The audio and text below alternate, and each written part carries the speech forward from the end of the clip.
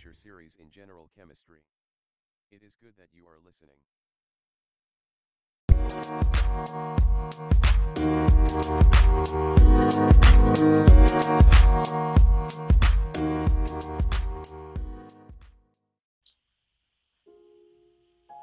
Good afternoon, students. It is so good. It is so exciting. It is so thrilling to have you in my class this semester. Today, we're going to be talking about thermochemistry. So some fundamental ideas associated with thermochemistry. But just before we begin, I want to remind everyone, you are not alone. This is an academic community. Remember to get help when needed. Reach out to the university services if needed. Never give up. Never give up. Keep trying. We are here to help you be ethical, intelligent, and successful scientists. However, at the end of the day, you must be responsible, ethical, and hardworking. I just want to share a few inspirational words by the famous poet Douglas Malloch. The tree that never had to fight for sun and sky and air and light, but stood out in the open plain and always got its share of rain, never became a forest king, but lived and died a scrubby thing. The man who never had to toil to gain and farm his patch of soil, who never had to win his share of sun and sky and light and air, never became a manly man, but lived and died as he began. Good timber does not grow in ease. The stronger winds, the stronger the trees. The further the sky, the greater the length. The more the storm, the more the strain. By sun and cold, by rain and snow, in tree and men, good timbers grow. So what we want to take away from that, or what you can take away from that, is that even in the midst of adversity, when you approach it actively and constructively, there can be an opportunity for growth and development. So hopefully in this class you were able to grow and develop, and you're able to thrive in this General Chemistry 1 class.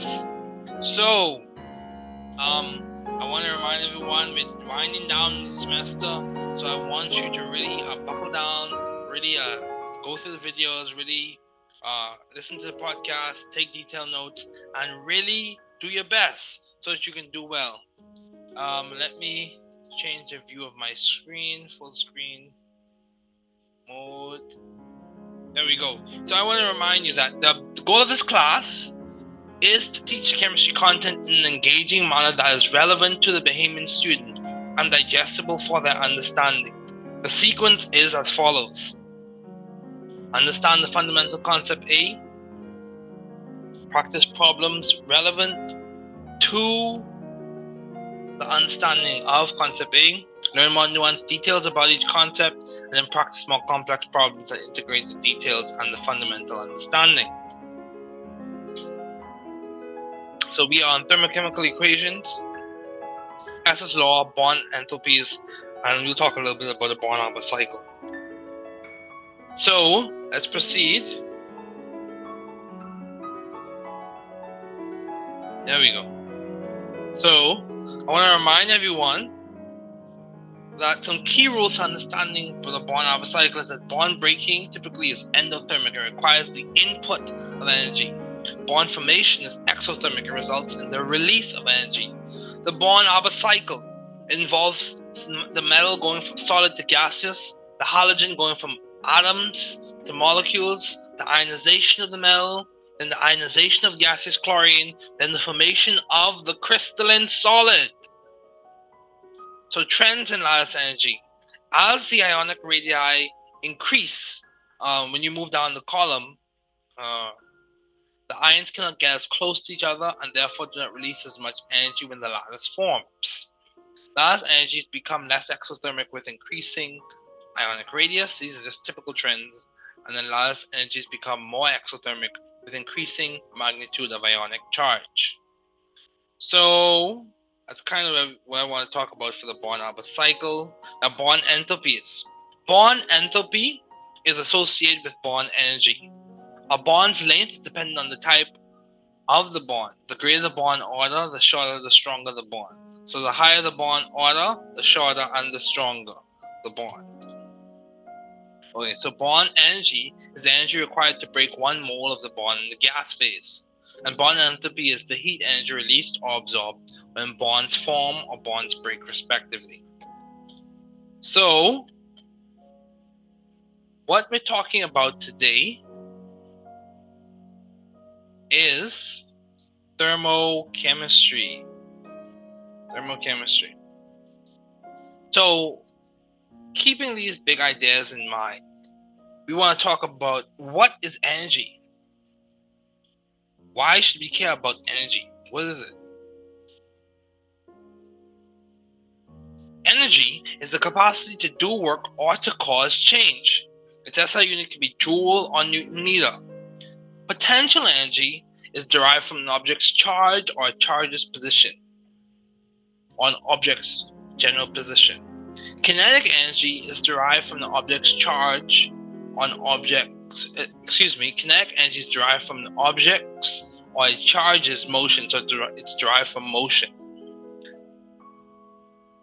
Now, what is a system? A system is the object under observation. The surroundings are everything else outside the object under observation. So, a key thing to keep in mind when you talk about thermochemistry is energy transfer. It ties right into the first law of thermodynamics, in which you say that energy is never created or destroyed. It's only transferred from one form to another. Another way to put that is the energy of the universe is constant. That depends on how you define the system, but classically, the energy of the universe is constant. And we also say that for endothermic processes, these processes require the input of energy, and typically the reaction coordinate diagram has the products at a higher level relative to the reactants. Exothermic processes typically result in the release of energy. Typically, the reaction coordinate diagram has products at a lower energy level relative to the reactants. So what is enthalpy? Enthalpy is the heat of a reaction. For reactions of 1 mole, for reactions for 1 mole of a reagent at SCP, there's a standard change in enthalpy that occurs, which can be used to predict a reaction stability. Now, also Hess's law, for a stepwise process, the change in enthalpy is the sum of the enthalpy changes of the steps. So we're going to really focus in detail on Hess's law today. Hess's law is named after the Russian chemist and doctor Germain Hess. Hess helped to formulate the early principles of thermochemistry. His most famous paper, which was published in 1840, included his law on thermochemistry. Hess's law is due to the enthalpy being a state function, which allows us to calculate the overall change in enthalpy by simply summing up the changes for each step of the way until the product is formed. All steps have to proceed at the same temperature, and the equations for the individual steps must balance out. Hess's law is applicable to other state functions such as Gibbs free energy and entropy. The heat of any reaction, so enthalpy, standard change in enthalpy, or standard change in enthalpy of formation for a specific reaction is equal to the sum of the heats of a reaction for any set of reactions, which in sum are equivalent to the overall reaction. So, let's talk about Hess's law some more. Say, for example, we have the enthalpy of reaction. We have a reaction in which hydrogen gas, 1 mole of hydrogen gas, is reacting with 0.5 moles of diatomic oxygen gas, and that forms 1 mole of water. The change in enthalpy, or the standard change in enthalpy, is negative 572 kilojoules. And then the next reaction shows 2 moles of diatomic hydrogen gas plus 1 mole of diatomic oxygen gas reacting to form 2 moles of water in the gaseous form. And the standard change in enthalpy for that reaction is negative 1144 kilojoules. Now the sign of the reaction enthalpy changes when the process is reversed. The sign of the enthalpy reaction changes when the process is reversed. So if it's negative, it becomes positive. If it's positive, it becomes negative. In this instance, the reaction that we're going to flip, or we're going to use in reverse, has a negative enthalpy sign. So when we switch it, it becomes a positive enthalpy. Since enthalpy is a state function, it is path independent. Therefore, it does not matter what reaction one uses, in a sense, to obtain the final reaction. You have to use the reactions that give you the net flow of reactants to products. So, inferentially, we can get the standard change in enthalpy from using Hess's law. So 1, if a reaction is multiplied by some factor, then the change in enthalpy of a reaction is also multiplied by the same factor. 2, if a chemical reaction is reversed, then the change in enthalpy of a reaction changes sign. 3, if a chemical equation can be expressed as the sum of a series of steps, the overall change in the enthalpy of a reaction is the sum of the steps. So all is saying, we account for changes in each step of the reaction as we use Hess's law. That's essentially what it's saying. So if we multiply a reaction by some factor, the change in enthalpy is multiplied by the same factor.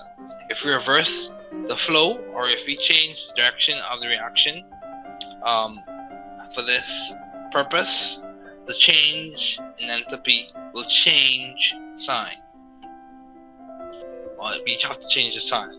And if the chemical equation can be expressed as a sum of a series of steps, the overall change in the enthalpy of a reaction is the sum of the steps. Okay? So, just keep these in mind. Enthalpy of formation, which is associated with the release of the amount of heat energy associated with the formation of a product in standard state. Calculation of enthalpy of reaction, we'll discuss that later. Calorimetry, which is basically associated with the measurement of heat flow. Specific heat, molar heat capacity. So you have heat capacity, which is basically the amount of heat necessary, the amount of heat associated with changing the temperature by 1 degree Celsius. Specific heat is the amount of heat required to change 1 gram of a substance by 1 degree Celsius. Molar heat capacity is the amount of heat required to change 1 mole of a substance, or raise the temperature, this is a better way to put it, or raise the temperature of 1 mole of a substance by 1 degree Celsius. So let's go through that again. Heat capacity, the amount of heat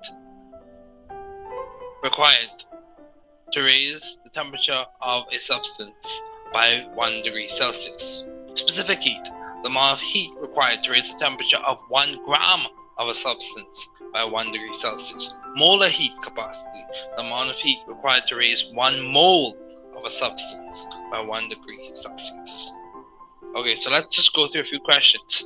So say for example, we're calculating the kinetic energy in joules of an electron moving at 6.00 times 10 to the 6 meters per second. So that's the velocity. The mass of the electron is 9.11 times 10 to the minus 28 grams. It's close to it's 9.11 times 10 to the minus 28 grams. This is the problem, situation of the problem. So what is the first thing to do? We look at our given values. We're given the velocity of the electron, 6.00 times 10 to the 6 meters per second. We're given the mass of the electron, 9.11 times 10 to the minus 28 grams. So if we have the velocity, we have the mass. How do you approach this type of problem? We're looking for kinetic energy. So let's proceed to discuss. And I'm going to type out how we can go about solving this type of problem. So if we know that kinetic energy is 0.5 mass times velocity squared, velocity raised to the 2. So if we know that kinetic energy is half mv squared, and we're given mass, and we're given velocity, then the product, so kinetic energy is going to be equal to 0.5, the mass 6.00, 10 to the minus 20, 10 to the 6, positive 6, and then so we put those in brackets. This is a way to note this as you type it. Meters per second. And then we multiply that by 9.11 e to the minus 28 grams. What's that?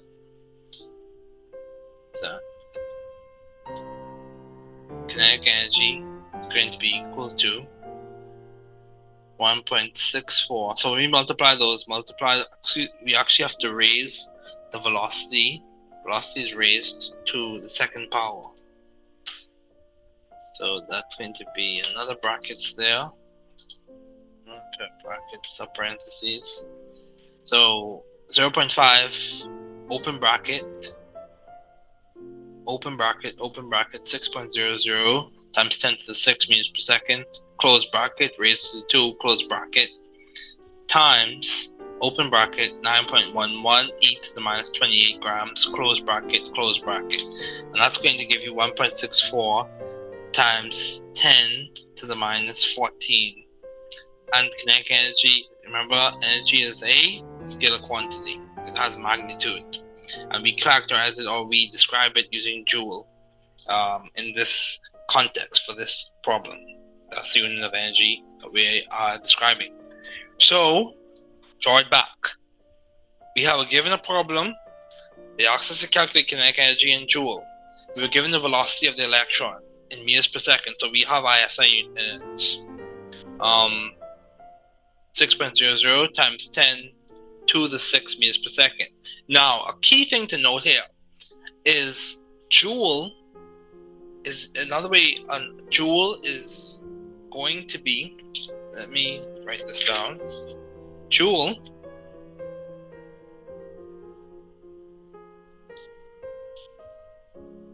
is going to be kilogram meter squared per second squared. Let's just hold on to that idea for a minute.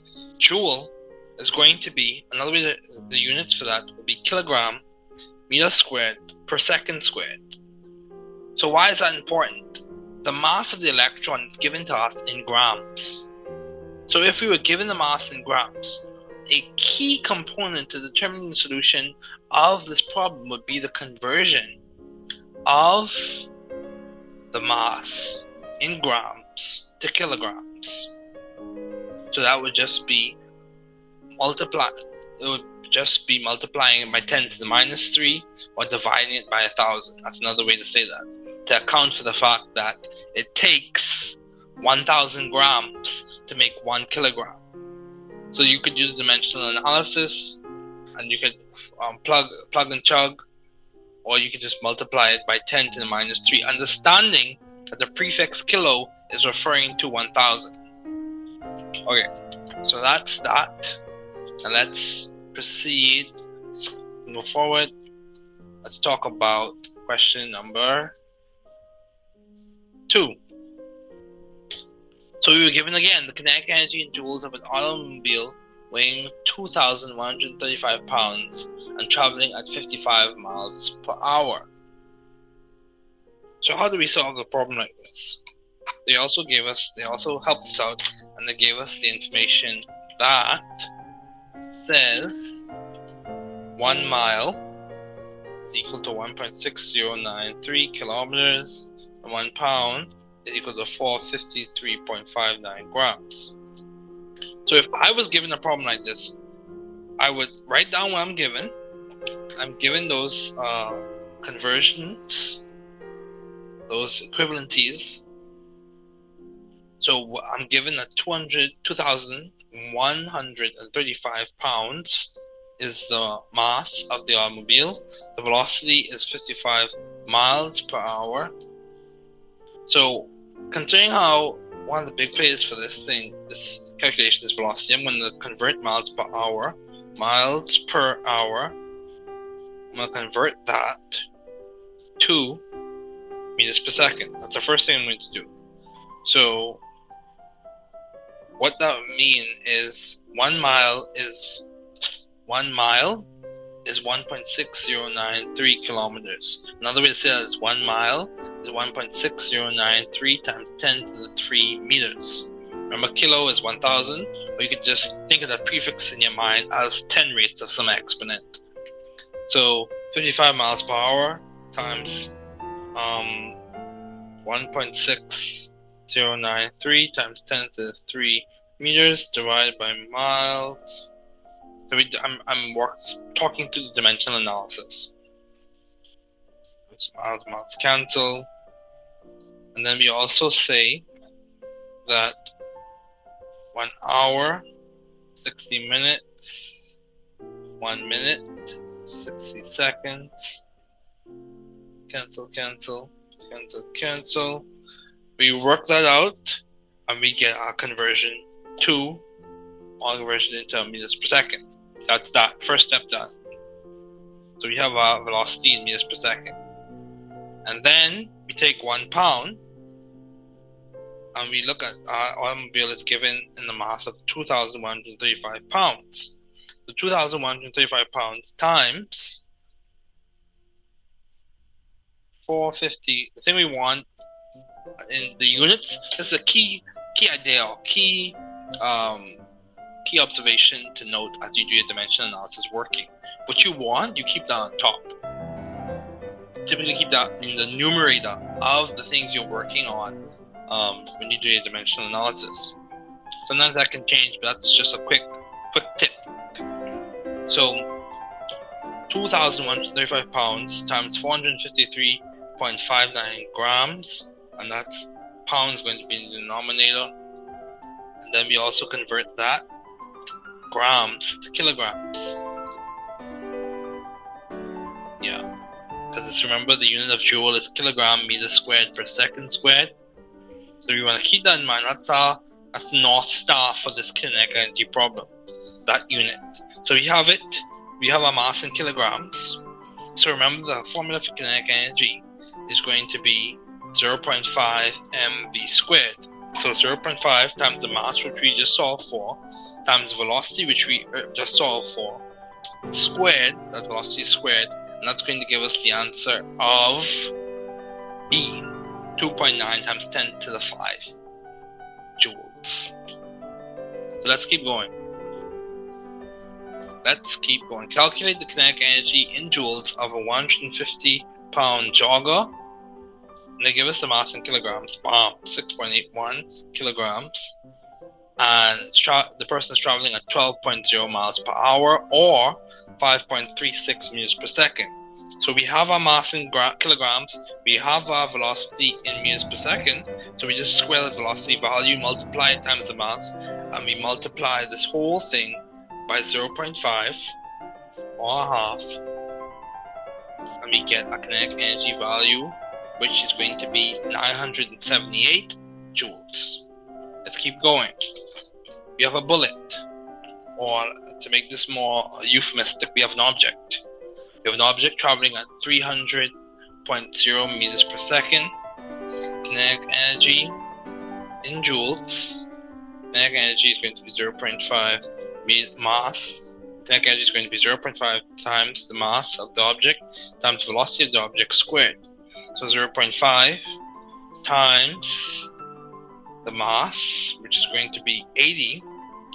However, we want to make sure that the mass is given in grams. So we convert that to kilograms by noting or remembering that kilograms, 1,000 grams is 1 kilogram.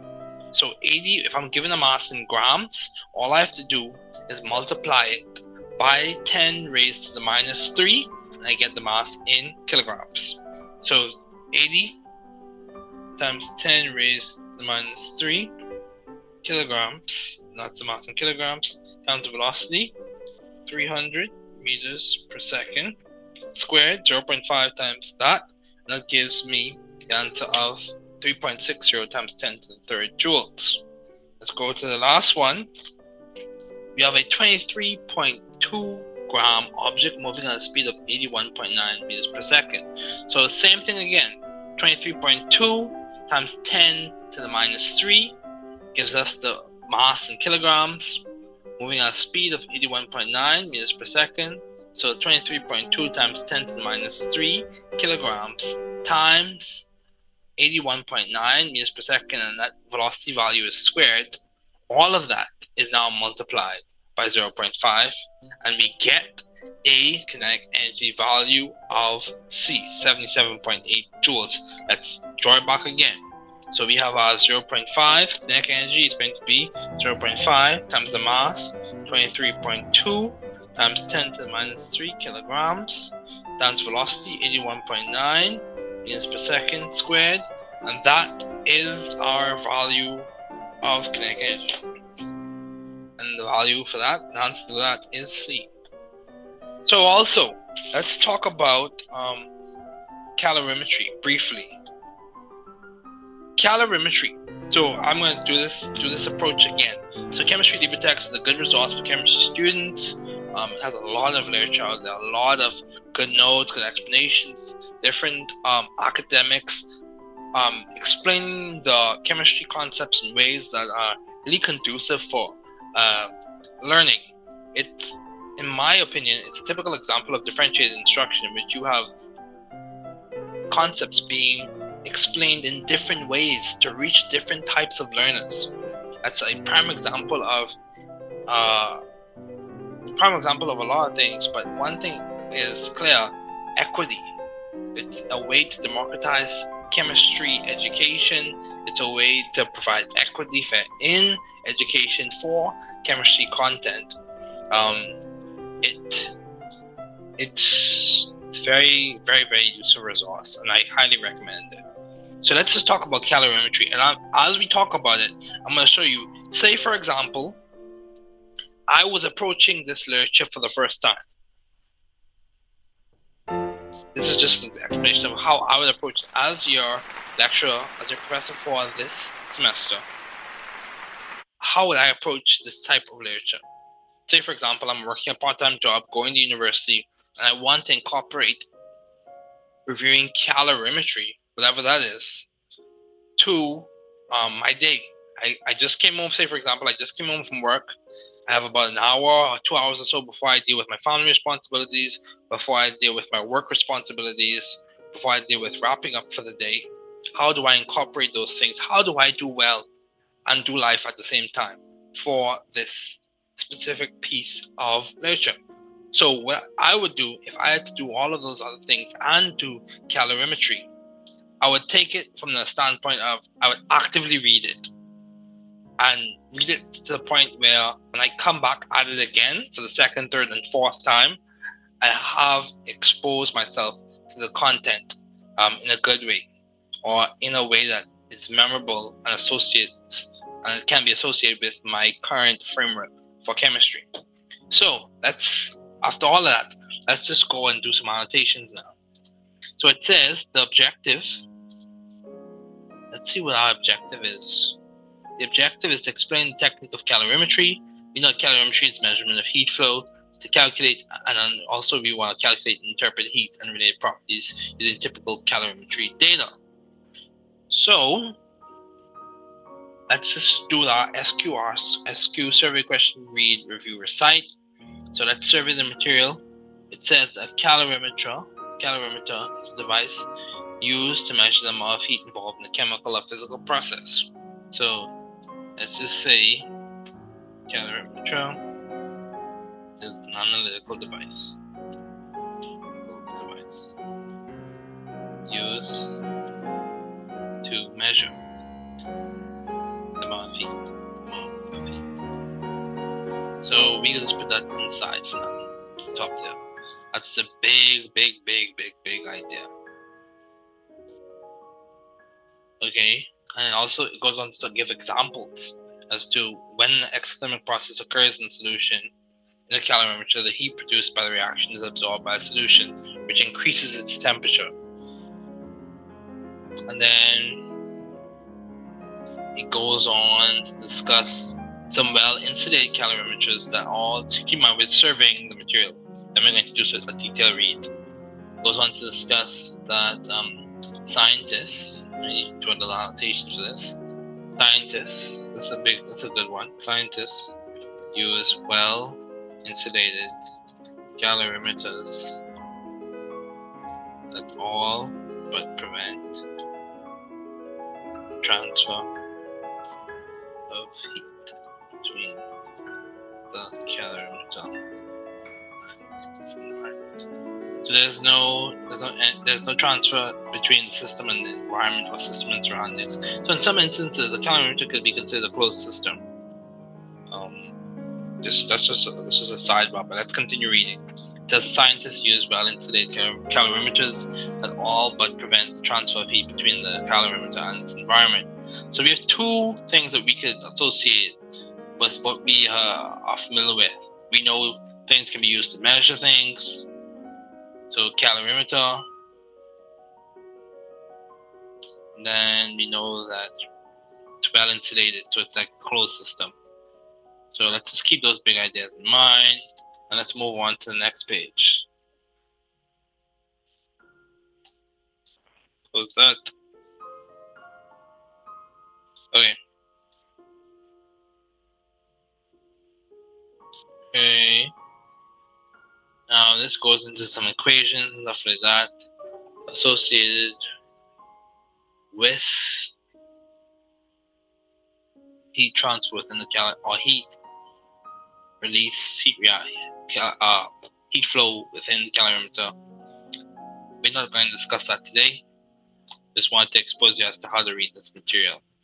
But before we conclude, I want to remind everyone, or let everyone know, that since the first one was constructed in 1899, we're specifically talking about a bomb calorimeter. First one constructed in 1899, 35 calorimeters have been built to measure the heat produced by a living person. Calorimeters are useful, so just think about calorimeters. Calorie is the energy. So calorie is the energy unit used to quantify the amount of energy derived from the metabolism of foods.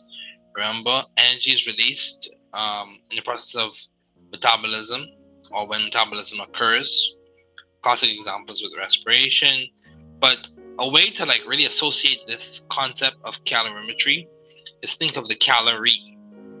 Calorie is the unit of energy associated with the heat energy.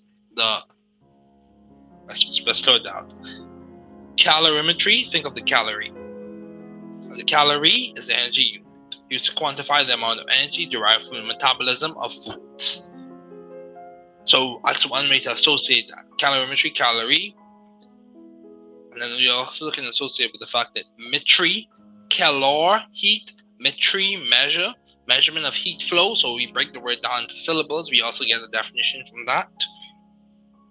And then when we think of a calorimetry, we can think of a well-insulated coffee cup, closed system. And because it's a well-insulated system, we can analyze the heat energy associated with a substance or with a particular piece of material in that closed system or in that well-insulated system. And we can measure the heat associated with that material because it's a well-insulated closed system. Okay. And then, so just quick definitions. Bomb calorimeter is a device designed to measure the energy change for processes. Keep in mind we're surveying the material. This isn't the real read. It's just a quick survey. Device, a bomb calorimeter designed to measure the energy change for processes occurring under constant volume, commonly used for reactions involving solid and gaseous reactants or products. So let's read that again. A bomb calorimeter is a device designed to measure the energy change processes occurring under conditions of constant volume, commonly used for reactions involving solid and gaseous reactants or products. Let's think about the calorimeter as a device used to measure the amount of heat absorbed or released in a chemical or physical process. Calorimetry, process of measuring the amount of heat involved in a chemical or physical process. Nutritional calories, we talk about the big C now. Big C, unit used for quantifying energy provided by digestion of foods, defined as 1,000 little c calorie, or 1 kilocal. So big C is 1 kilocal. Surroundings, all matter other than the system being studied, and system, portion of matter undergoing a chemical or physical change being studied. So guys, I know this was a quick read, quick survey, but the way I would go about this is I would survey the material if I had a little bit of time and do probably a detailed read of the first page and the second page, and try and really absorb what it's saying. annotate as much as possible, raise some questions, and then when I go to lecture, as if I was a student in a general chemistry 1 class, when I go to lecture, hopefully I'm reading ahead of time or ahead of the lecture. So when I go to lecture, I have another opportunity to reinforce the material and then practice problems. So this is one way to approach it. There are other ways to approach it. You can watch videos, you can listen to podcasts, you can do all three: lecture, videos, and podcasts. And I hope you are doing well. I hope you are staying safe. Hope you're enjoying the class. I want to remind everyone, you are not alone. So keep it up. Keep up the good work. This is an academic community. We're here to support you. Keep it going. You're doing well. So that is where we are going to stop for today.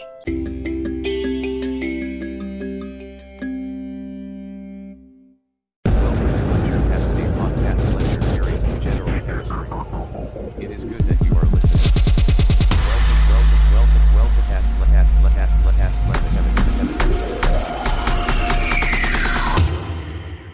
podcast lecture series in general chemistry. It is good that you are listening.